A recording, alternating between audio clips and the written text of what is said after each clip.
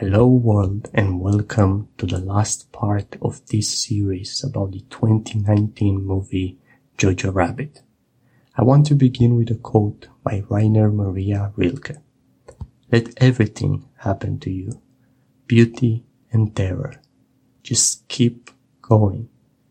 No feeling is final. Keeping in line with the dichotomy between satire and drama, the cinematography of Jojo Rabbit is quite colorful, but washed out and cold when it needs to be.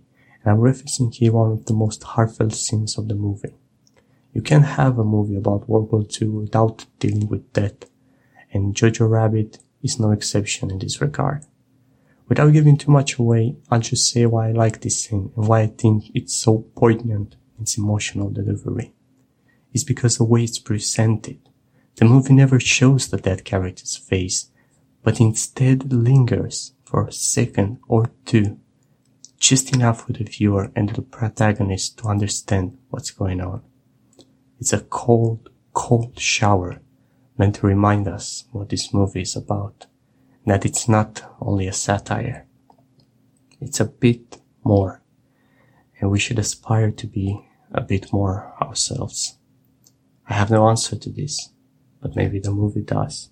Love is the strongest thing in the world.